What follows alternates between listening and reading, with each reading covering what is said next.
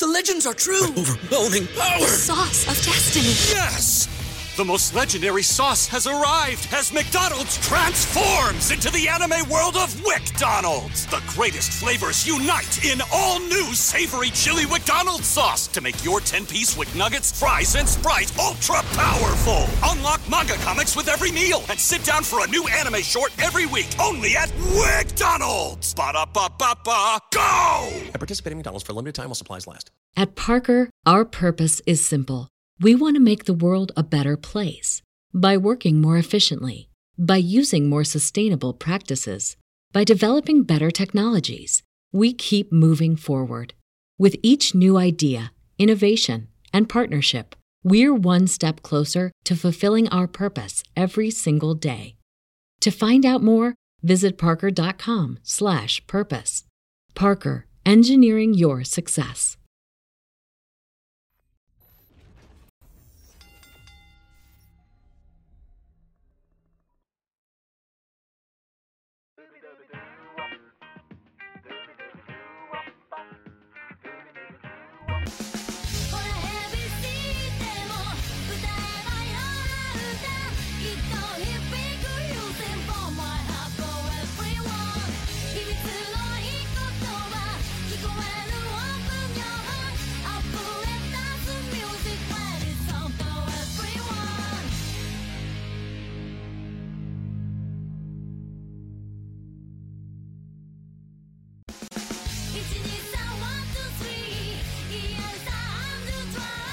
Buenas y bienvenidos fanáticos de la lucha libre aquí al regreso de Radio Estelar, aquí por youtube.com/Impacto Estelar. Estamos haciendo nuestro regreso después de como 3 semanas que no estuvimos al aire haciendo programas y todo eso.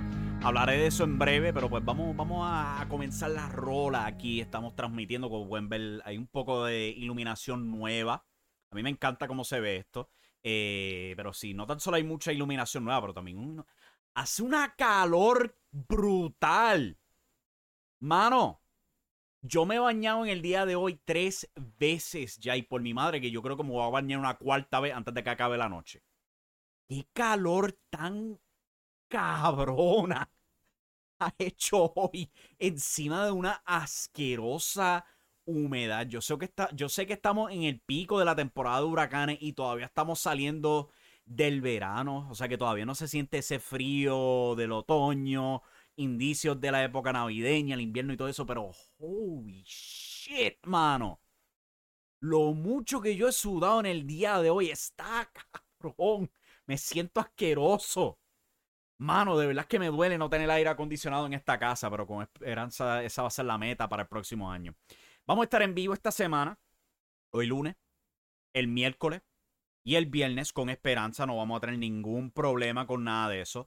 Mañana vamos a estar en vivo en el canal del Espíritu Pro Wrestling Dojo. En vivo para otra edición del Espíritu Podcast. Yo y Chris Mendoza vamos a estar hablando de lo que va a venir para el Espíritu Lab este fin de semana. De nuevo, en vivo. Y con esperanza, con 0 problemas técnicos. Yo he estado trabajando bien fuerte con eso. Parte de la razón por la que no fui en vivo la semana pasada con Radio Estelar era porque estaba bregando eso. Con esperanza hemos resuelto ese asunto. Esta semana, pues no tan solo vamos a tener esas 3 ediciones de Radio Estelar en vivo, pero también con esperanza 2 pregrabadas. Una para mañana, corriendo contra el Espíritu Podcast, y también una el jueves. Todavía no he concretado cuáles van a ser los temas para mañana o el jueves. Todavía estoy preguntándome si grabo mañana temas sobre Puerto Rico o si dejamos eso para en vivo el miércoles. Probablemente lo deja para el miércoles. Y en vez busco otro tema. A lo mejor hable de los despidos recientes de WWE para mañana. Yo creo que probablemente eso lo vamos a trabajar para mañana en una edición pregrabada. Ese es el plan hasta ahora. Y por supuesto, pues tenemos nuestras columnas regulares en impactoestelar.com. Con esperanza por los ratings de televisión y todo eso de YouTube, para ser más exacto, salen para este miércoles, observando los ratings de todo lo que está pasando en Puerto Rico. Pero por hoy nos vamos a estar enfocando en WWE y AEW, porque yo creo que ambas empresas de verdad que merecen hablarse de lo que ha pasado este fin de semana. Por supuesto, NXT tuvo No Mercy el pasado sábado, mientras que AEW en el día de ayer tuvo Wrestle Dream. Y yo creo que el evento de Wrestle Dream culminando con el debut de Adam Copeland. Diablo, yo voy a tener que acostumbrarme a cambiar ese nombre. Casi 20 y pico de años conociéndolo como Edge. Ahora tengo que llamarlo Adam Copeland. Pero sí, efectivamente, Adam Copeland, antes conocido como Edge en la WWE, es All Elite. Esa fue la gran sorpresa al final del evento. Vamos a estar hablando de todo eso. Y por supuesto también otro enorme debut que viene para WWE en la forma de Jade Cargill. Yo creo que esos dos nombres van a ser tremendo tema para el día de hoy. La llegada de Jade Cargill a la WWE y el de Adam Copeland a AEW, cual de verdad que resalta el increíble balance que yo creo que hacía falta en la lucha libre moderna en Estados Unidos. Vamos a estar hablando de eso. Esos van a ser los temas para el día de hoy, al igual que lo que pasó en estos dos eventos. Por supuesto, ya tenemos gente en el chat. Recuerden, si tienen preguntas o algo así por el estilo, estamos en vivo. Pueden hacer sus preguntas en el chat, las contestaré. Estaré leyendo los comentarios y todo eso. Ya rápidamente pues tenemos a Jaime Andino en el chat. Él dice, buenas noches, llegué temprano, me alegro porque llegaste más temprano que yo. También dice, la firma de Edge cambió el juego mucho más que CM Punk. Esta es la cosa. CM Punk generó tanta mercancía y tanto interés para AEW que Warner Brothers Discovery decidió darle otro show a AEW de 2 horas y dijo, mira, si tú tienes a CM Punk y no puedes usarlo, mira, toma este show. So, no, yo no diría que Edge ha hecho un impacto más grande que CM Punk. Sí, ha creado un montón de buzz, pero hay que también recordar que CM Punk no tan solo fue CM Punk. CM Punk nos llevó a All Out con el debut de Adam Cole y el de Bryan Danielson y llevó el periodo más caliente en la historia de AEW hasta el momento. So, hay que tener todo eso en mente. Y, ¿sabes? Como han visto en este canal, no hemos sido nada de simpático con las pendejadas de CM Punk. Pero crédito donde se merece. Cuando él llegó a AEW, eso cambió el juego para AEW. ¿Podrá Edge hacer lo mismo? Yo te soy honesto. Vamos a ver si el tiempo da la razón. Vamos a ver qué pasa con todo eso. Jaime también comenta, Wrestle Dream empezó aburrido, pero a partir de la lucha de Swerve vs. Hangman, subió el volumen. El debut de Edge en AEW me transporté a All Out 2021, cual ya mencioné eso, sí. Y también él comenta, ahora falta Mercedes Moné para AEW, pero creo que será para Full Gear. Me sorprendió un poco porque antes del show, Tony Khan estaba comentando que si va a ser una nueva era para AEW. Y a mí me venía a la mente All Out 2021, que pues fue la primera lucha de CM Punk, el debut oficial de Adam Cole, el de Bryan Danielson. Y yo estaba como que pensando, pues a lo mejor ese refiere que van a recrearlo. Llega Edge, Adam Copeland, como lo quieras llamar. Oficialmente Mercedes Moné hace su debut porque, mira, si la presentaron en All In, es porque claramente hay un plan. Y están esperando que ella recupere de su lesión para poder al fin traerla. So, yo creo que a este punto es bastante obvio que eventualmente, cuando ya esté lista, Mercedes Moné va a caer en AEW. Y yo creo que esa es la única razón por la que Soraya es campeona actualmente. De eso y que el show pues fue en Londres, obviamente. Pero yo creo que hay mucho más a Soraya siendo campeona que solamente eso. Yo creo que el plan es reintroducir a Mercedes Moné al feudo con Soraya, que pues famosamente pues la que acabó la carrera de Paige tristemente fue Sasha Banks, aunque no fue obviamente su culpa, pero fue la última lucha, fue un rodillazo a la espalda y esa fue la última lucha de Paige antes de que llegara a AEW. So, hay historia ahí. Y también yo esperaba el debut de otra luchadora que a lo mejor muchos fanáticos norteamericanos no conocen. Ella se llama Maria May. Es una luchadora de Stardom que terminó ya con Stardom efectivo el 30 de septiembre. Y han estado circulando un montón de rumores de esta luchadora que es creo que es inglesa, si me acuerdo correctamente, que ha generado un montón de interés, es bien joven, es bien talentosa y pues se rumora que AEW está buscando firmarla. So, cuando yo escuchaba esto de Tony Khan diciendo pues que va a ser una nueva era en Wrestle Dream, yo pensaba, ok, van a recrear AEW All Out 2021 con el triple debut. Pero no, fue más que Edge al final del día. ¿Sabe? Fue un tremendo debut, sin duda alguna, pero siento que era un poco de overhyping, ¿sabes? Edge es una nueva cara que refresca un montón de cosas, pero él no va a cambiar los 3 programas de AEW de cantazo. So, yo siento que era un poco de overhyping lo que estaba diciendo Tony Khan ahí. A lo mejor él tenía planeado traer a Maria May para Wrestle Dream, pero no se pudo.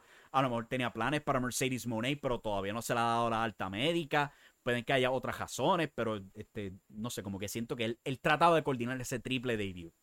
Ahora, hablando específicamente del debut de Adam Copeland en AEW, diablo, acostumbrarme a eso está tan y tan raro. Me encantó. Porque era literalmente cogiendo a Edge de WWE, cortándolo y pegándolo a AEW. Fue bien parecido a lo que hizo WWE con Cody Rhodes. Y yo pienso que eso es tan y tan saludable para la lucha libre. Porque, ¿qué pasó con Cody Rhodes en AEW? Había muchos problemas creativos con él. Él tenía demasiada libertad creativa. Y esto resultaba en esta historia en AEW que, honestamente, los fanáticos no le interesaban.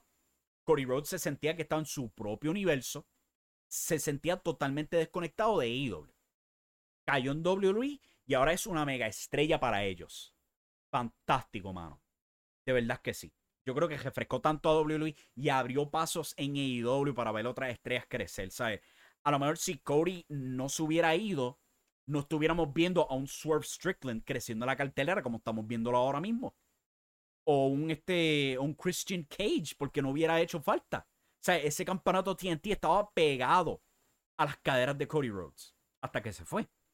Ahora, pues, mira dónde terminó el campeonato. A lo mejor no era el mejor reinado, pero contra ellos estelarizó un pay-per-view con ese campeonato. So, estamos refrescando las cosas. Y es tremendo, mano. Es tremendo para la lucha libre. Y me encanta eso de que sea literalmente un copy-paste y lo ponga en otro lado. Refrescándolo. Y también él vino con el nickname del Raider Superstar, cual aparentemente WWE simplemente no se molestó con los derechos en algo sorprendente. Y llegó con su canción de Alter Bridge y todo. El mismo intro, el mismo tema de Alter Bridge y todo eso completo. Fantástico, mano. Me sorprendió. Yo no esperaba eso. Yo no esperaba que él llegara con el tema de Alter Bridge. Yo pensaba, pues, a lo mejor Tony Khan paga para que él vuelva con la canción de Rob Zombie. Para que acuerde para el 2002 cuando él salía con esa canción, Never Gonna Stop, era como se llamaba la canción. Soy enorme fanático de Rob Zombie, de las canciones de él. Y esa era una que me encantaba mucho. Pero no hizo falta. Le compraron Alter Bridge. Damn, qué cosa tan rara escuchar esa canción que es sinónima de WWE. Sí, yo sé que es una canción comercial, I know that. Pero como quiera es tan y tan rara. Es como si Triple H llegara a AEW y tú escuchas Motorhead. Sería tan y tan raro. Pero se logró. Hablando rápidamente aquí de los resultados de Wrestle Dream. Yo debería anotar esto antes. Esto fue algo, yo no creo que muchos fanáticos se percataran, pero cuando Edge o Adam Copeland debería, no lo tengo seteado, mala mía. Pero cuando Adam Copeland estaba, ¿sabes? Antes de que saliera, justo antes de que saliera, estaban como que presentando este video que decía And now our feature presentation. Y después veíamos un video de él guiando por Seattle en ruta al edificio donde era el show. Yo no creo que mucha gente vaya a captar que eso, yo no sé si era a propósito. Pero Sami Callihan, quien ahora es agente libre, ya no está con Impact Wrestling. Él usó eso para su reintroducción hace, yo creo que como 2 años atrás. El mismo exacto video. So, cuando yo empecé a ver ese video, yo dije, adiós, cara. Sami Callihan es el gran debut y están usando en este puesto. Yo hubiera esperado que sea, no sé, con algo involucrando a Jon Moxley. Se siente fuera de sitio, pero no. Yo no sé si fuera intencional para, ¿sabes? Como que desviarte, hacerte pensar que Sami Callihan no es Edge. Pero esa fue la impresión que me dio a mí. Hasta que después escucha el famoso, You Thought You Knew Him. Cual tremendo cambio ahí para la introducción de Adam Copeland, ahora asociado con Darby Allin, con Sting. No sé si continúe AR Fox asociado con ese grupo. Yo creo que AR Fox la está pagando bien cara por no dejarle saber a Tony Khan que él no tenía pasaporte. Lo quitaron de Mogul Enterprise, lo quitaron de su feudo con Swerve Strickland. ¿Sabe? Él tuvo una lucha en televisión, creo que era la primera defensa de Jon Moxley por el título internacional, y después de eso ha desaparecido por completo. Yo creo que le está sufriendo un castigo brutal por esa metida de patas que hizo. Le salió bien cara.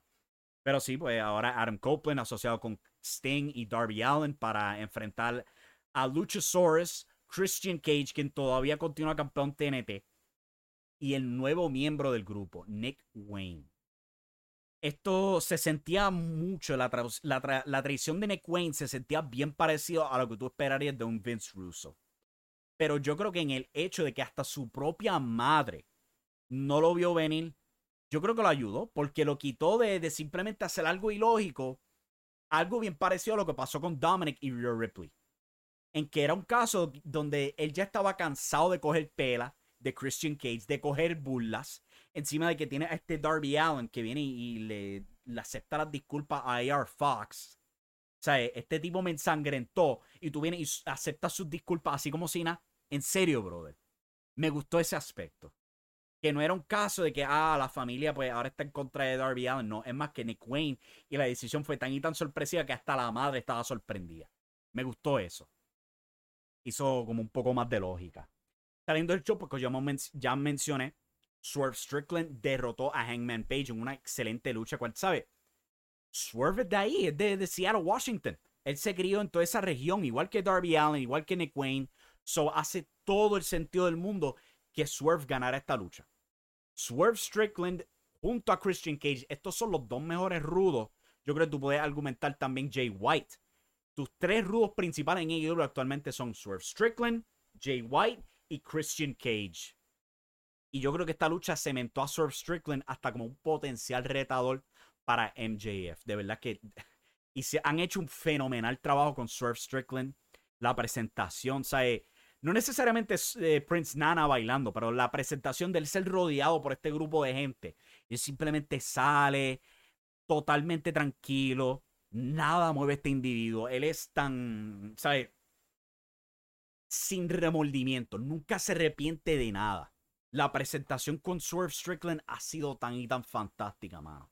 Que si tú me dices a mí que él va a retar a MJF para Full Gear, yo te lo acepto ya completamente. Yo te diría que lo destrone. Porque así de buen trabajo han hecho con Swerve Strickland últimamente. De verdad es que me fascina el trabajo que han hecho con él. También durante el show pues vimos a Chris Statlander retener el campeonato TBS contra Julia Hart. La única lucha femenina del show, pero fue una tremenda lucha. Esta lucha sorprendió, fue muy buena para el poco tiempo que se le dio. Lograron sacar tremenda narrativa de esto, donde explicaron que la primera lucha de Julia Hart en AEW fue contra Chris Statlander y perdió.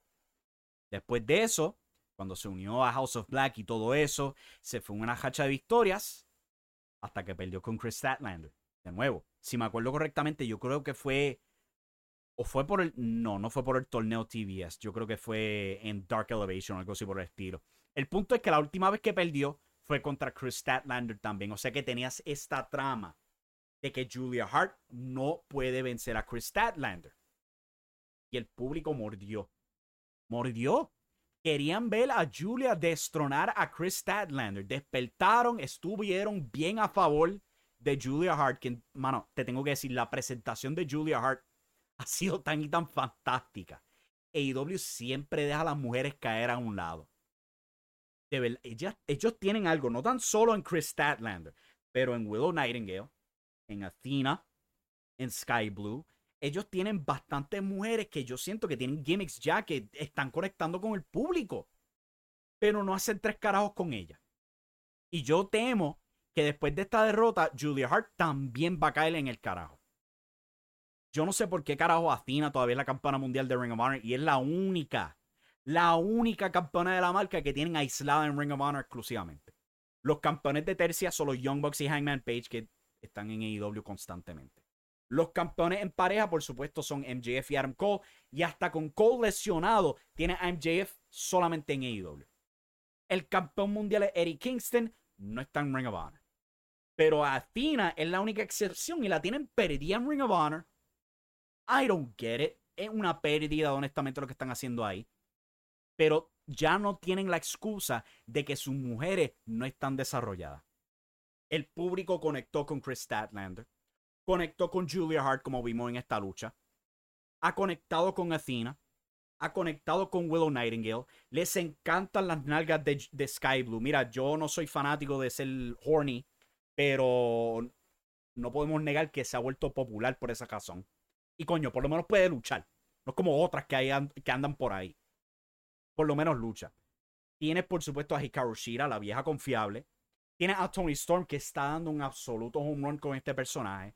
Tienes a otra confiable en Ruby Soho. Es como que tú tienes una división completa aquí femenina. Y tú tienes 2 campeonatos. Ya no existen excusas para simplemente tener las mujeres escondidas en AEW. Y mucho menos vas a tener esa excusa cuando tenga a Mercedes Moné y a Maria May en ese elenco de femenina.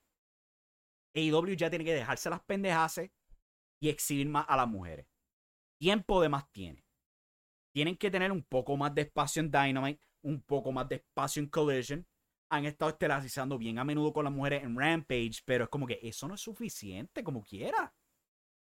Mira, hay otras mujeres que se han perdido. Comenzaron feudos con Mercedes Martínez y Diamante en Collision con Willow Nightingale y creo que Chris Statlander era la otra.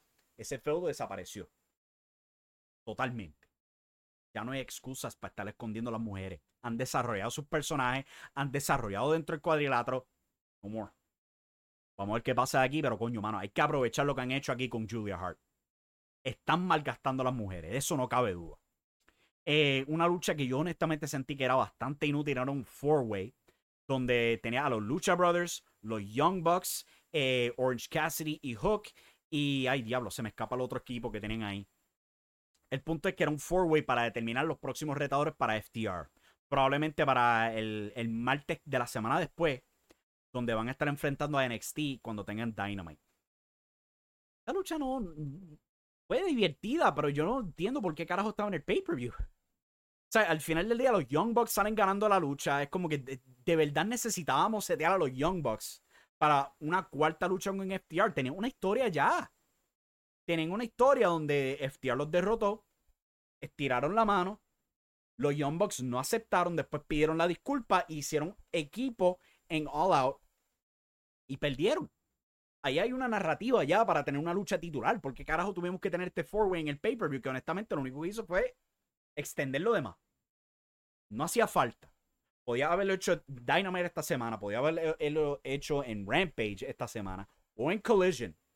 Al final del día la lucha se iba a dar en el Dynamite del martes 10 de octubre. So I don't get it. ¿Por qué diablo estaba en el show? Makes no sense. Tiempo todavía tenía. Pero whatever. Otra lucha que yo sentía que era innecesaria en el pay-per-view, la cartelera. Si la querías poner en el pre-show, fine. Pero en la cartelera principal no entendí por qué.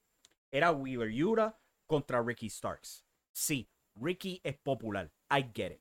Y sí, querían contar la historia de él al fin ganar una lucha en pay-per-view. Pero como que es Wheeler Yuta. El tipo es designado a ser la chata del Blackpool Combat Club. Como que tú no estás sacando provecho de tener a Ricky Starks ganando esta lucha cuando es contra una chata. Esto lo hubiera hecho en Dynamite, de nuevo, Rampage, Collision. Y si tú querías darle una victoria a Ricky Starks, podía haber preparado una mejor historia y hacerlo en Full Gear, donde hubiera valido la pena. En vez, una lucha fría. No hacía sentido, no me hacía sentido. Y yo espero que ya para el año que viene, cuando AEW pues ya tenga su contrato con Max y estén teniendo todos estos pay-per-views, 12 pay-per-views, whatever, cuánta sea la cantidad, vamos a tener ver en lucha de los pay-per-views. Están cayendo la misma trampa que cayó WWE años atrás, donde tenían que meter todo en el pay-per-view. Tú tenías estos shows de 4 horas y pico, no hacía sentido. Antes con AEW hacía sentido, porque solamente habían 4. Y ese no es el caso. Mala mía. Vas para 7 este año de AEW exclusivo. Si quieres contar los de Ring of Honor, esos son 10 pay-per-views este año para AEW. No hace sentido meter a todo el mundo en la cartelera. Especialmente cuando tú estás tratando de mantener el interés en Dynamite, Rampage y Collision. No hace sentido. Si esto hubiera sido Rampage, Collision, a lo mejor podía haber estelarizado el show con esa lucha de Wheeler Yuta y Ricky Starks. De la misma manera que hicieron con Bryan Danielson y Ricky Starks la semana pasada. So, I don't get it. ¿Por qué diablos esto estaba en el pay-per-view? No hacía falta. No hacía falta para nada. Zack Sabre Jr. y Bryan Danielson tuvieron una fantástica lucha. tú puedes hacer el argumento de que Bryan Danielson es el luchador del año. Por las increíbles luchas que este contra ella ha tenido. La lucha con Kazuchika Okada en Forbidden Door. La lucha de 60 minutos con MJF en Revolution. La lucha con Ricky Starks en All Out. La revancha en Collision. La participación en All In para Stadium Stampede. O sea, este tipo ha sido un home run tras otro home run con Bryan Danielson. No cabe duda. Está a otro nivel, mano. Este año. Uno puede argumentar de que otros han sido más consistentes. Tú puedes decir Will Ospreay y yo estaría de acuerdo también. Pero coño, mano, Bryan Danielson ha sido cosa de otro planeta este año. Cada vez que lucha es una lucha para ver. Sin duda alguna. Pero otro clásico aquí entre él y Zack Sabre Jr. con Danielson ganando pues en su pueblo o cerca de su pueblo natal, en Washington. Se abrazó al final de la lucha con la árbitro Aubrey Edwards, cual no, no mucha gente lo sabe, pero Aubrey Edwards estaba ahí para el famoso episodio de Seattle, donde tenían a John Cena y a Randy Orton en el cuadrilátero, ascendieron los campeonatos y estaba todo el público cantando por Bryan Danielson y viene Mark Henry y le levanta la mano. Ella estaba ahí en el público para eso y también para el retiro de él, cual, si me acuerdo correcto, también fue ahí en Seattle, Washington. So, por eso fue que se abrazaron después de esa lucha. Ella también es de Seattle, so, tremendo momentito ahí para ellos. Otra nota es que pues Rey Fénix parece que se lesionó durante esa lucha. Él, por supuesto, el campeón internacional. No sé cuándo va a tener su próxima defensa, si va a tener una revancha con Jon Moxley en un par de semanas o algo así por el estilo, pero no parece ser algo severo. Aparentemente era una lesión vieja que se golpeó de nuevo. Yo no he tenido la oportunidad de poder hablar de esto, pero pues hace poco, lo que fue Grand Slam, fue la lucha de Jon Moxley contra Rey Fénix, donde mucha gente estaba criticando que si AEW esto, el árbitro lo otro, porque Jon Moxley sufrió una contusión cerebral durante la lucha. Y esto resultó en él mismo, cambiando el resultado de la lucha. Se supone que él hubiera retenido el campeonato ante Rey Fénix. En vez, él dijo, yo no me siento seguro, yo voy a perder la lucha. Y Rey Fénix salió el campeón internacional de AEW, cual sin querer le corta las patas al reinado de Jon Moxley saliendo de All Out. La cosa es que hay un montón de gente que piensa que es culpa de Rey Fénix por el pile driver que le hizo. O sea, el Fénix driver que siempre ha usado como su remate. Ahí no fue donde se lesionó. Fue al comienzo de la lucha con la plancha cruzada de Rey Fénix en la jampa. Ahí fue la lesión. Y ahí tú puedes argumentar que no debían haber continuado la lucha. Yo estoy totalmente de acuerdo con eso. No debían haber continuado con la lucha. Pero pues lo que pasó, pasó. Pero el punto de todo esto, lo que estoy tratando de hacer es que hay mucha gente criticando a Rey Fénix por algo que no tenía nada que ver. No fue el pile driver, fue la plancha. Tú puedes argumentar que no debía haber continuado la lucha. Yo estoy de acuerdo contigo. Jon Moxley debía haber acabado la lucha al mismo principio. Eso es lo que yo pienso. Pero pues, son cosas que pasan en la lucha libre. Siempre hay lesiones, siempre hay casos como estos. Es mejor aprender de ello y con esperanza pues mejoran asuntos para la próxima. Pero hay mucho de qué aprender y mucho de qué mejorar aquí sin duda alguna con esa lesión de Jon Moxley. Vamos a ver en qué cae todo eso. Pero pues eso es en general lo que pasó en Wrestle Dream. También pues MJF retuvo los campeonatos en pareja por su cuenta, ya que pues Adam Cole no va a estar luchando por yo no sé cuánto tiempo. Vimos las fotos del pie de él como quedó y todo eso. Es como que de verdad van a tener a MJF con los campeonatos en pareja por tanto tiempo. Yo creo que ahí van a tener que bregar el caso. Pero retuvo el campeonato ante The Righteous. Otra lucha que yo siento que no hacía falta en el pay-per-view. Sí, el público le gustó la lucha, pero esto, honestamente, era para haberlo tenido de nuevo en Dynamite, en Rampage, en Collision o hasta en freaking Honor Club, porque son los campeones en pareja de Ring of Honor, pero no están en Ring of Honor. I don't get it. Yo entiendo lo que están haciendo con los campeonatos. Ellos quieren elevar el nombre de Ring of Honor en esperanza de que Max, cuando al fin lleguen al acuerdo de los 12 pay-per-views y todo eso, incluyan Ring of Honor en el paquete. I get that. Por eso es que después de que Tony Khan dijo, mira, ya no vamos a ver integración de Ring of Honor en AEW, cambió el parecer. Él quiere venderle Ring of Honor a WBD. Él quiere poner Honor Club en Max porque es lo más beneficioso para la marca. I get that. Pero si la lucha no cuadra en pay-per-view, ¿por qué diablos ponerla en el pay-per-view? Yo entiendo que eres tu campeón mundial, pero él no está defendiendo el campeonato mundial. En los campeonatos en parejas secundarios de la empresa. So, no, I don't get it. Jaime Andino dice que la lesión estaba planificada. Yo no creo. Si tú llegas a ver la foto del tobillo de él, no. No es planeada, papá. Te lo puedo certificar que no. No fue planeado. No es historia, la lesión. El tipo de verdad se reventó el pie. Igual que CM Punk saltando de una jampa.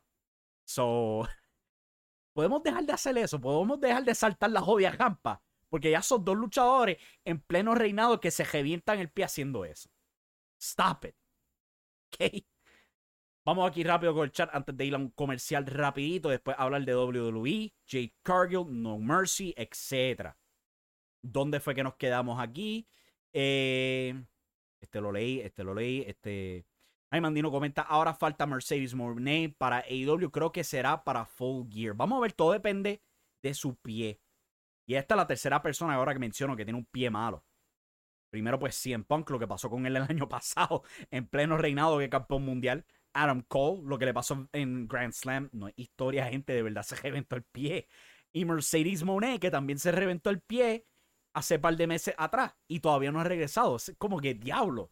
Mano, toda esta gente reventándose los pies. Qué mala suerte. Pero Moné ya lleva bastantes meses fuera de acción. Estoy bien seguro que ellos están locos por introducirla. Y yo creo que están esperando eso mismo, que le den la alta médica para poder ponerla en televisión. ¿Cuándo pasará? I don't know. ¿Podría ser para antes de Full Gear? Con esperanza, sí. Vamos a ver, pero hay que ver que tengan, ¿sabes? Como ya dije, buenas historias con las mujeres. Porque ya tú tienes un roster establecido de mujeres. Ya no hay excusas de que son jóvenes, de que no saben trabajar, de que no tienen personajes. Ya eso no existe para AEW. Ya tienes bastantes luchadoras establecidas. Jaime Andino comenta, Adam Cole para mí fue el enmascarado que atacó a Jay White. Es posible que eventualmente él sea revelado, pero de que sea el enmascarado que vimos en televisión, no, porque no puede caminar. Y eso es algo legítimo, porque, ¿sabes? No tan solo hemos visto fotos del pie de él, pero Britt Baker la sacaron de televisión sin explicación por eso, para poder atender a Adam Cole. So, no, it's not a storyline, te lo puedo asegurar, no es historia. De que lo puedan revelar como el demonio, es posible. Es posible que lo aprovechen para eso mismo. Pero por ahora, ese pie está absolutamente reventado. Young Bucks vs. FTR parte 4 para Full Gear, dice Gemandino. Yo creo que va a ser para el martes, 10 de octubre. Yo creo que para eso es que van a tener esa defensa. Están tratando de montar esa cartelera porque van a estar contra NXT. Y no es como los años pasados. Es un NXT que está montado con el roster de Raw. Tiene a Becky Lynch de campeona. Tienes a Judgment Day visitando de vez en cuando. Los ratings han cambiado para NXT ahora. Ahora tiene un público mucho más joven. Ellos están establecidos los martes. En AEW no. So AEW va a querer cargar ese show del 10 de octubre cuando tienen que mudarse a martes. Lo van a querer cargar porque van a querer ganar esa noche. No quieren dar la impresión de que van a perder contra NXT. So ahí muy probablemente va a tener FTR contra los Young Bucks 4. Ya anunciaron Edge contra Luchasaurus. Va a tener Hikaru Shida retando a Soraya por el campeonato femenino. Muy probablemente podrías ver John Moxley contra Rey Fénix si están ambos ya listos para luchar. Probablemente anuncien esa lucha o alguna otra lucha titular. Pero están tratando de cargar ese show del 10 de octubre.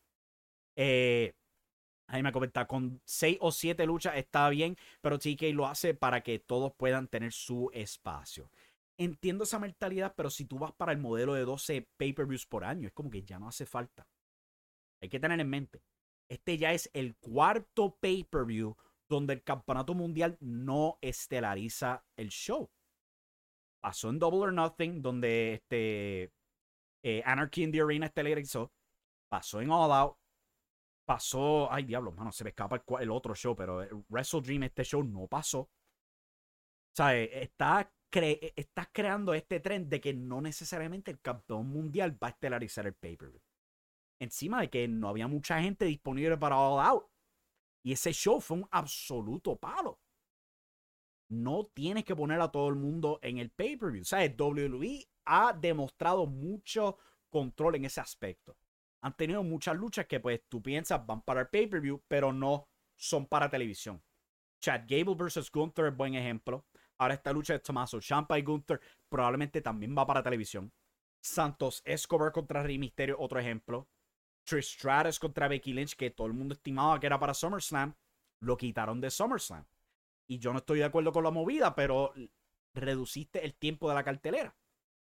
Digo, había que sacar esos 40 y pico de minutos para Roman freaking Reigns, pero el punto es que lo pusieron en televisión. Hay restricciones para llegar al pay-per-view en WWE.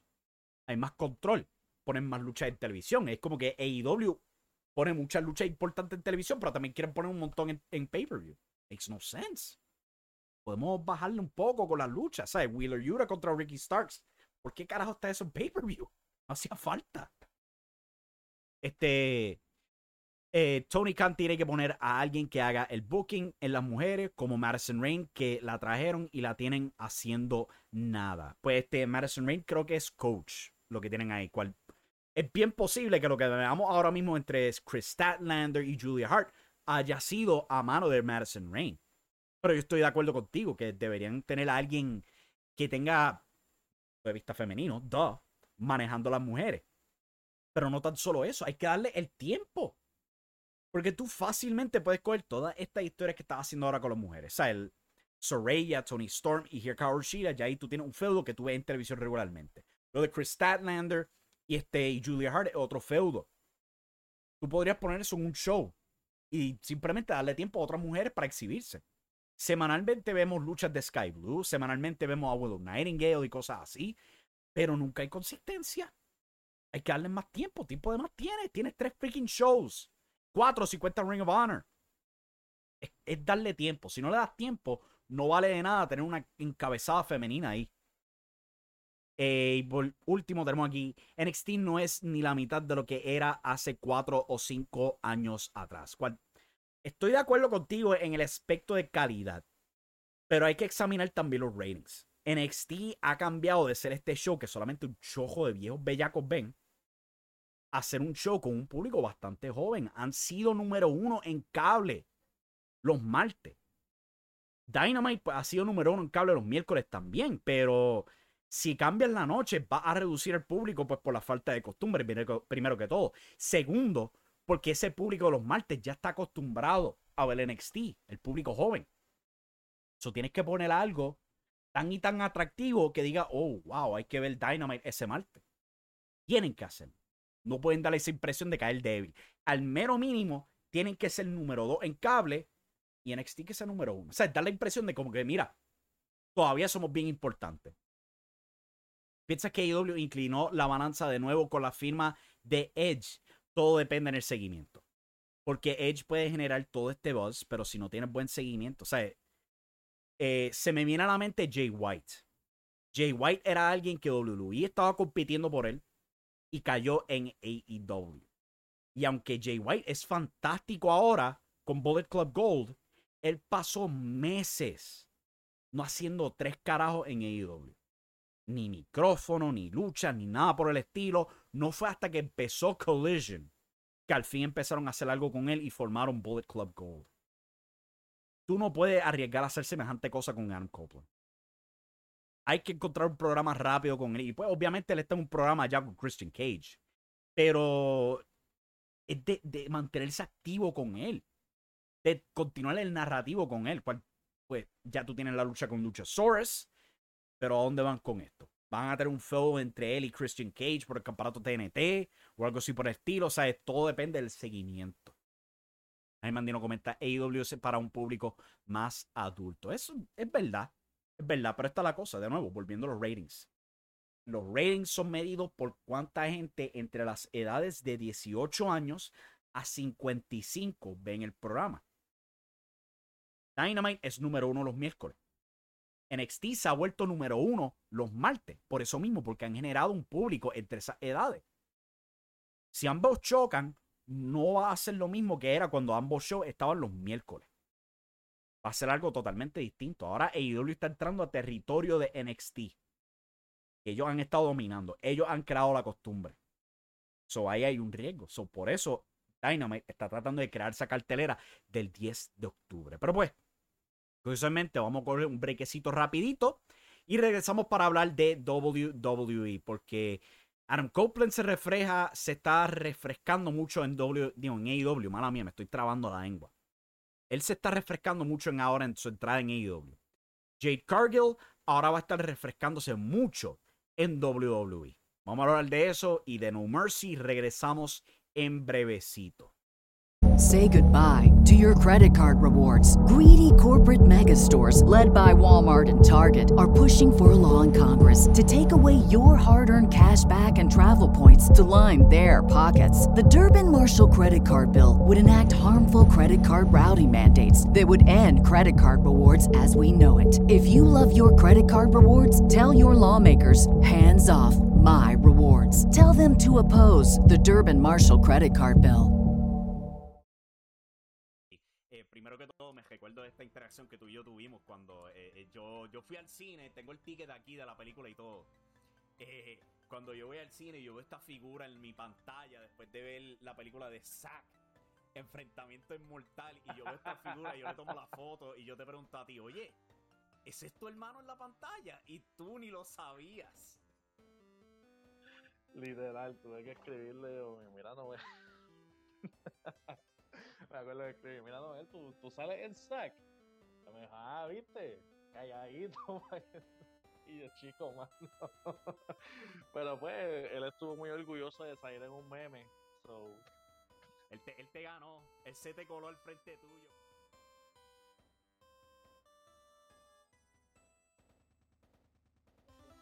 Saludos fanáticos de la lucha libre, este es Chris Mendoza para exhortarles a que todos los miércoles a las 6 de la tarde sintonicen el Espíritu Podcast, un programa diseñado para que se enteren sobre todo lo que está ocurriendo en el Espíritu Pro Wrestling Dojo, información de los eventos, análisis, entrevistas junto a Chris Mendoza y A.B. Morales todos los miércoles a las 6 de la tarde, no se lo pierdan.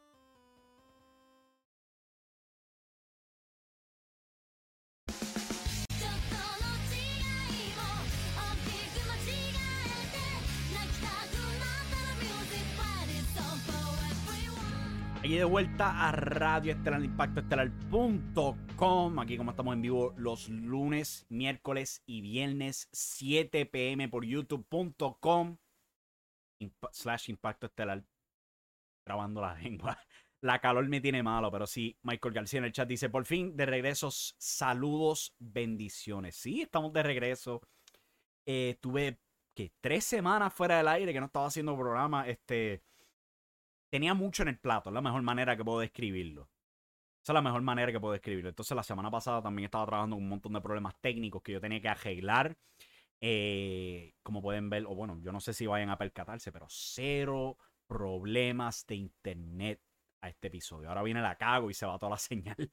Pero el punto es que yo estaba bregando con todo eso la semana pasada. Y pues ya efectivamente estamos de vuelta. Como dijo el anuncio, Chris Mendoza, mañana vamos a estar en vivo. Toca actualizarle eso porque ahora vamos a estar en vivo los martes. Creo que a las 6 p.m., no sé, todo depende del horario de él.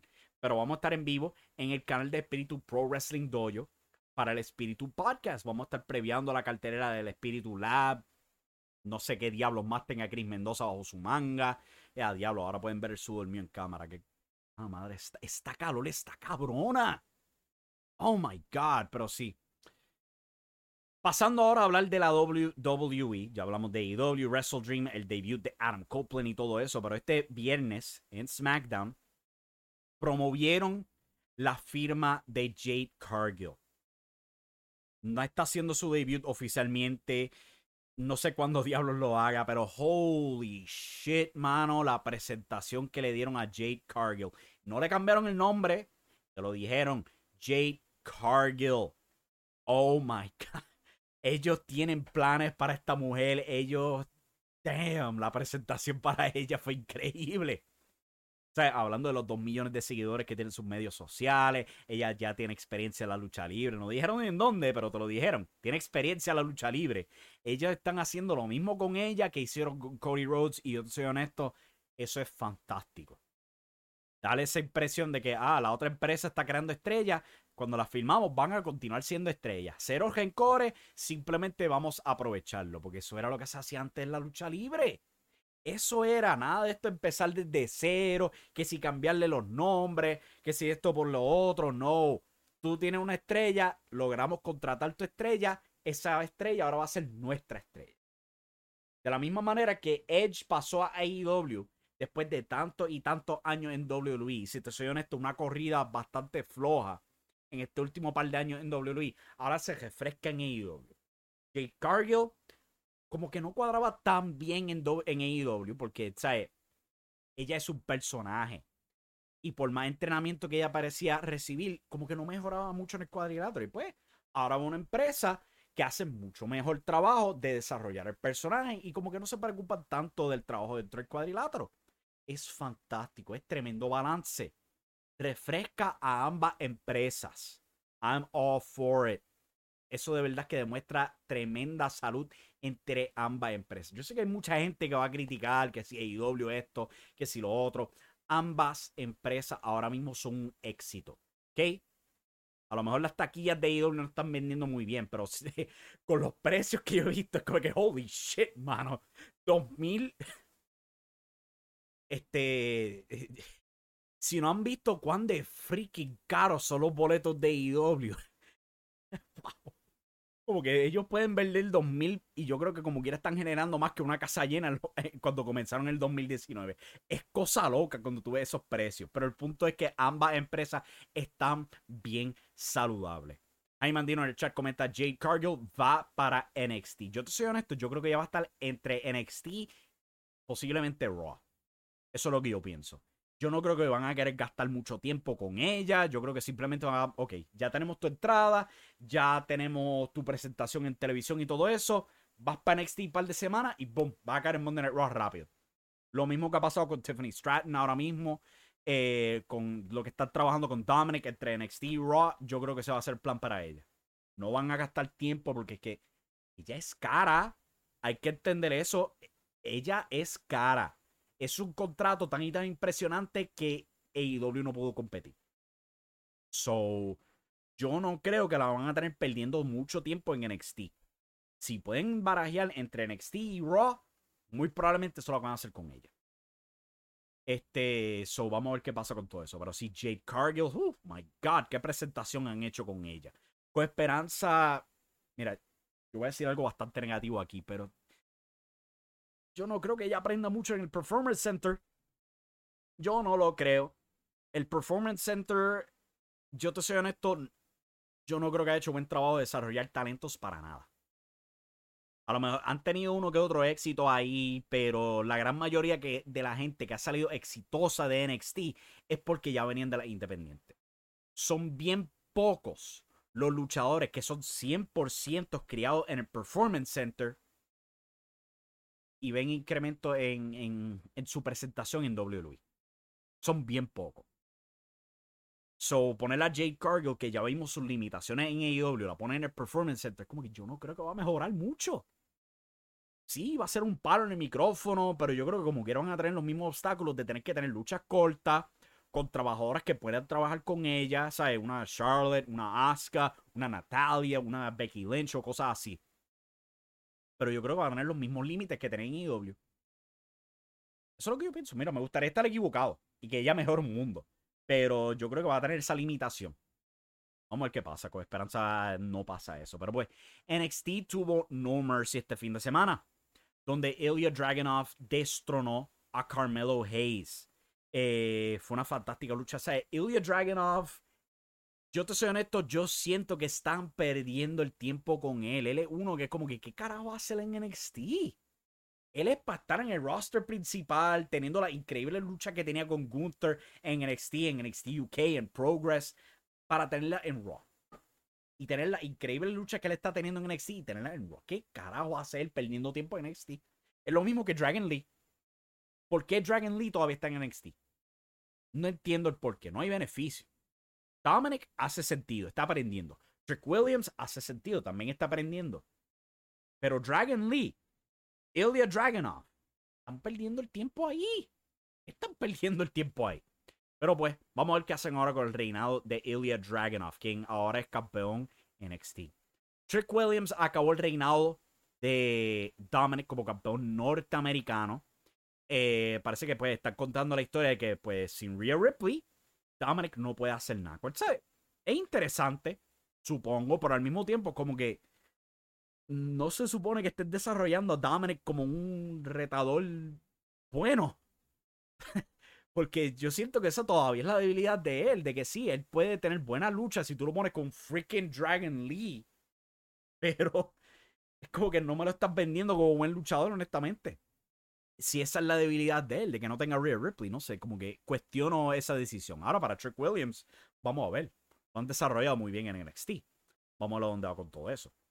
En una movida que es extremadamente cuestionable, Braun Breaker fue derrotado por Baron Corbin. ¿Qué provecho se supone que Baron Corbin saque? Es Baron Corbin. Él es el spoiler más indeseable que yo he visto en décadas en WWE. Él es este personaje que simplemente existe para que tú digas, ah, este mamado de nuevo en televisión. De verdad. Es para lo único que él sirve. Yo no entiendo por qué carajo lo pusieron a dejotar a Braun Breaker. Si esta es la manera que Breaker suba al roster principal, es como que... ¡Ay! Yo hubiera dicho mejor que derrote a Baron Corbin y suba y ya, que se joda. Pero es porque, ¿por qué tiene que perder? Alguien que han protegido tan y tan bien en Braun Breaker. Y que Baron Corbin sea uno de lo que los derrote. Ay, no hace sentido para nada. La familia de los italianos, estos mafiosos, que siempre se me olvida el nombre, Tony D'Angelo y Stax, retienen los campeonatos en pareja.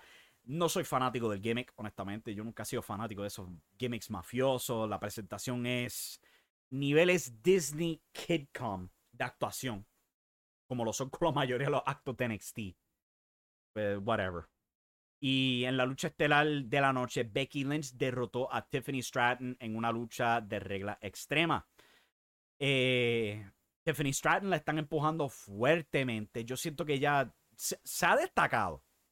No soy el fanático más grande de NXT, mucho menos de la división femenina que tienen ahí, porque estas mujeres, por mi madre, tú podrías jurar que estas mujeres están en un episodio de Hannah Montana, de la manera que actúan. Por mi madre.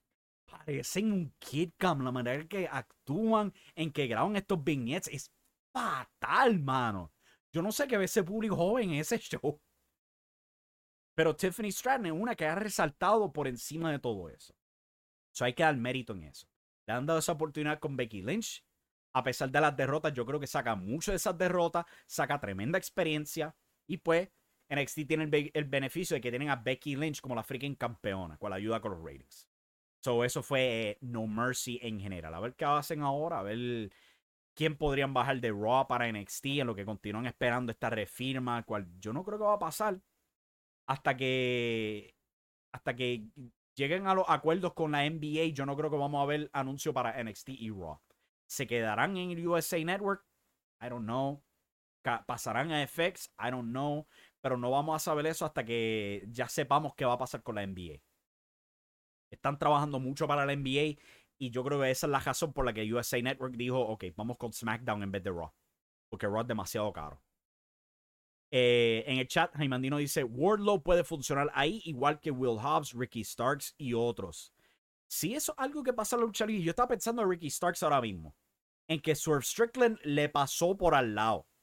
Y que Starks es uno que como que siempre está peleando por la relevancia. Literalmente se ha vuelto a la historia con él. Para meterlo en un pay-per-view y tienen que meterlo con Wheeler Yuta. O sea, es como que tú podrías decir, pues se va para WWE y probablemente lo va mucho mejor. Igual que Ricky Starks y, ¿sabes? Will Hobbs también, posiblemente. Eso es algo que va a pasar en la lucha libre. Eso era lo que pasaba en los tiempos de antes. Cuando tú tenías la WWF y WCW, eso era lo que pasaba. En los días de Jim Crockett Promotions y la WWF en los 80, eso era lo que pasaba. Tú llevabas mucho tiempo en un sitio, pues te ibas para otro lado, donde ibas a ser refrescado podías ganar posiblemente más dinero y sentirte ¿sabes? Más nuevo, más presentación estelar. Esa era la naturaleza de la lucha libre. Y estamos comenzando a verlo de nuevo. Fantástico. Para culminar el show, que ya son las 8, ya empieza Monday Night Raw. Esta noche, hasta ahora, Becky Lynch está pautada para defender el campeonato NXT contra Tegan Nox. Lo digo pues porque aparentemente Becky Lynch sufrió una laceración durante la lucha en No Mercy. Y pues hay páginas reportando que posiblemente no luchará esta noche, dado a eso. Hay que ver qué pasará. Tommaso Ciampa y Gunther van a estar firmando contrato para su lucha por el campeonato intercontinental y probablemente anunciarán la fecha de esa lucha. Jey Uso enfrenta a Damian Priest, continuando la larga saga de Sami Zayn, Kevin Owens, Cody Rhodes o Seth Rollins en alguna capacidad. Ahora Jey Uso también enfrentando al Judgment Day. Siempre pasa. Y Nia freaking Jax enfrentando a Shayna Baszler. Yo vi el regreso de Nia Jax y después vi que WWE firmó a Jade Cargill y lo que me vino a la mente es como que diablos, mano, como que perdieron el dinero con Nia Jax. Porque todo lo que hace Nia Jax, Jade Cargill lo hace 1000 veces mejor. Hasta luchar. Tenlo por seguro que Jade Cargill puede hacer todos los botches del mundo dentro de una lucha, pero no te va a lesionar a alguien como Nia Jax ha lesionado a Kairi Sane, a Charlotte, a Becky Lynch, entre otras. ¡Qué pérdida de dinero, Nia Jax! Pero eso es lo que está planeado para esta noche en Monday Night Raw. Mañana pues regresamos con un episodio pregrabado aquí en youtube.com/Impacto Estelar. Vamos a estar hablando pues de todos los despidos de WWE. Mustafa Ali, Dolph Ziggler y todos estos otros nombres. ¿Dónde podrían caer? ¿Dónde sería mucho más beneficioso? Sí, todo el mundo va a decir, que sí, debería firmarlo AEW, que sí, esto y lo otro. Vamos a entrar en mucho más detalle que eso. No es simplemente, pues que vayan a AEW y ya. No. Verdadero detalle, verdadero análisis sobre todo eso. Y el miércoles regresamos aquí a Radio Estelar, en vivo, a las 7 p.m., para hablar de Puerto Rico. IWA tuvo golpe de estado este sábado. WLC tuvo septiembre negro. Y holy shit, que si no fue un septiembre negro para ellos. Y todo eso. Hubieron como 6 carteleras en total en Puerto Rico. So vamos a estar hablando de todo eso en Puerto Rico. Este miércoles a las 7 p.m. en youtube.com/Impacto Estelar. Con eso en mente, muchas gracias a todos por sintonizar. Con esperanza, pues ya regresamos a estar más consistentes. No pasa nada que me detracte de todo eso. Y feliz octubre. Pélense, porque todavía hace una calor. Estoy asfixiando, mano. Miren este sudor aquí. Bueno, ya como que se secó, pero estaba mojada la camisa ahorita. Con eso en mente, muchas gracias por sintonizar. Nos vemos la próxima, mi gente. Goodbye and good night. Bang. Y recuerden que la acción está en la lucha libre. Say goodbye to your credit card rewards. Greedy corporate mega stores, led by Walmart and Target, are pushing for a law in Congress to take away your hard-earned cash back and travel points to line their pockets. The Durbin-Marshall credit card bill would enact harmful credit card routing mandates that would end credit card rewards as we know it. If you love your credit card rewards, tell your lawmakers, hands off my rewards. Tell them to oppose the Durbin-Marshall credit card bill. Everybody in your crew identifies as either Big Mac Burger, McNuggets, or McCrispy Sandwich. But you're the Filet-O-Fish Sandwich all day. That crispy fish, that savory tartar sauce, that melty cheese, that pillowy bun. Yeah, you get it. Every time. And if you love the Filet-O-Fish, right now you can catch 2 of the classics you love for just $6. Limited time only. Price and participation may vary. Cannot be combined with any other offer. Single item at regular price. Ba-da-ba-ba-ba.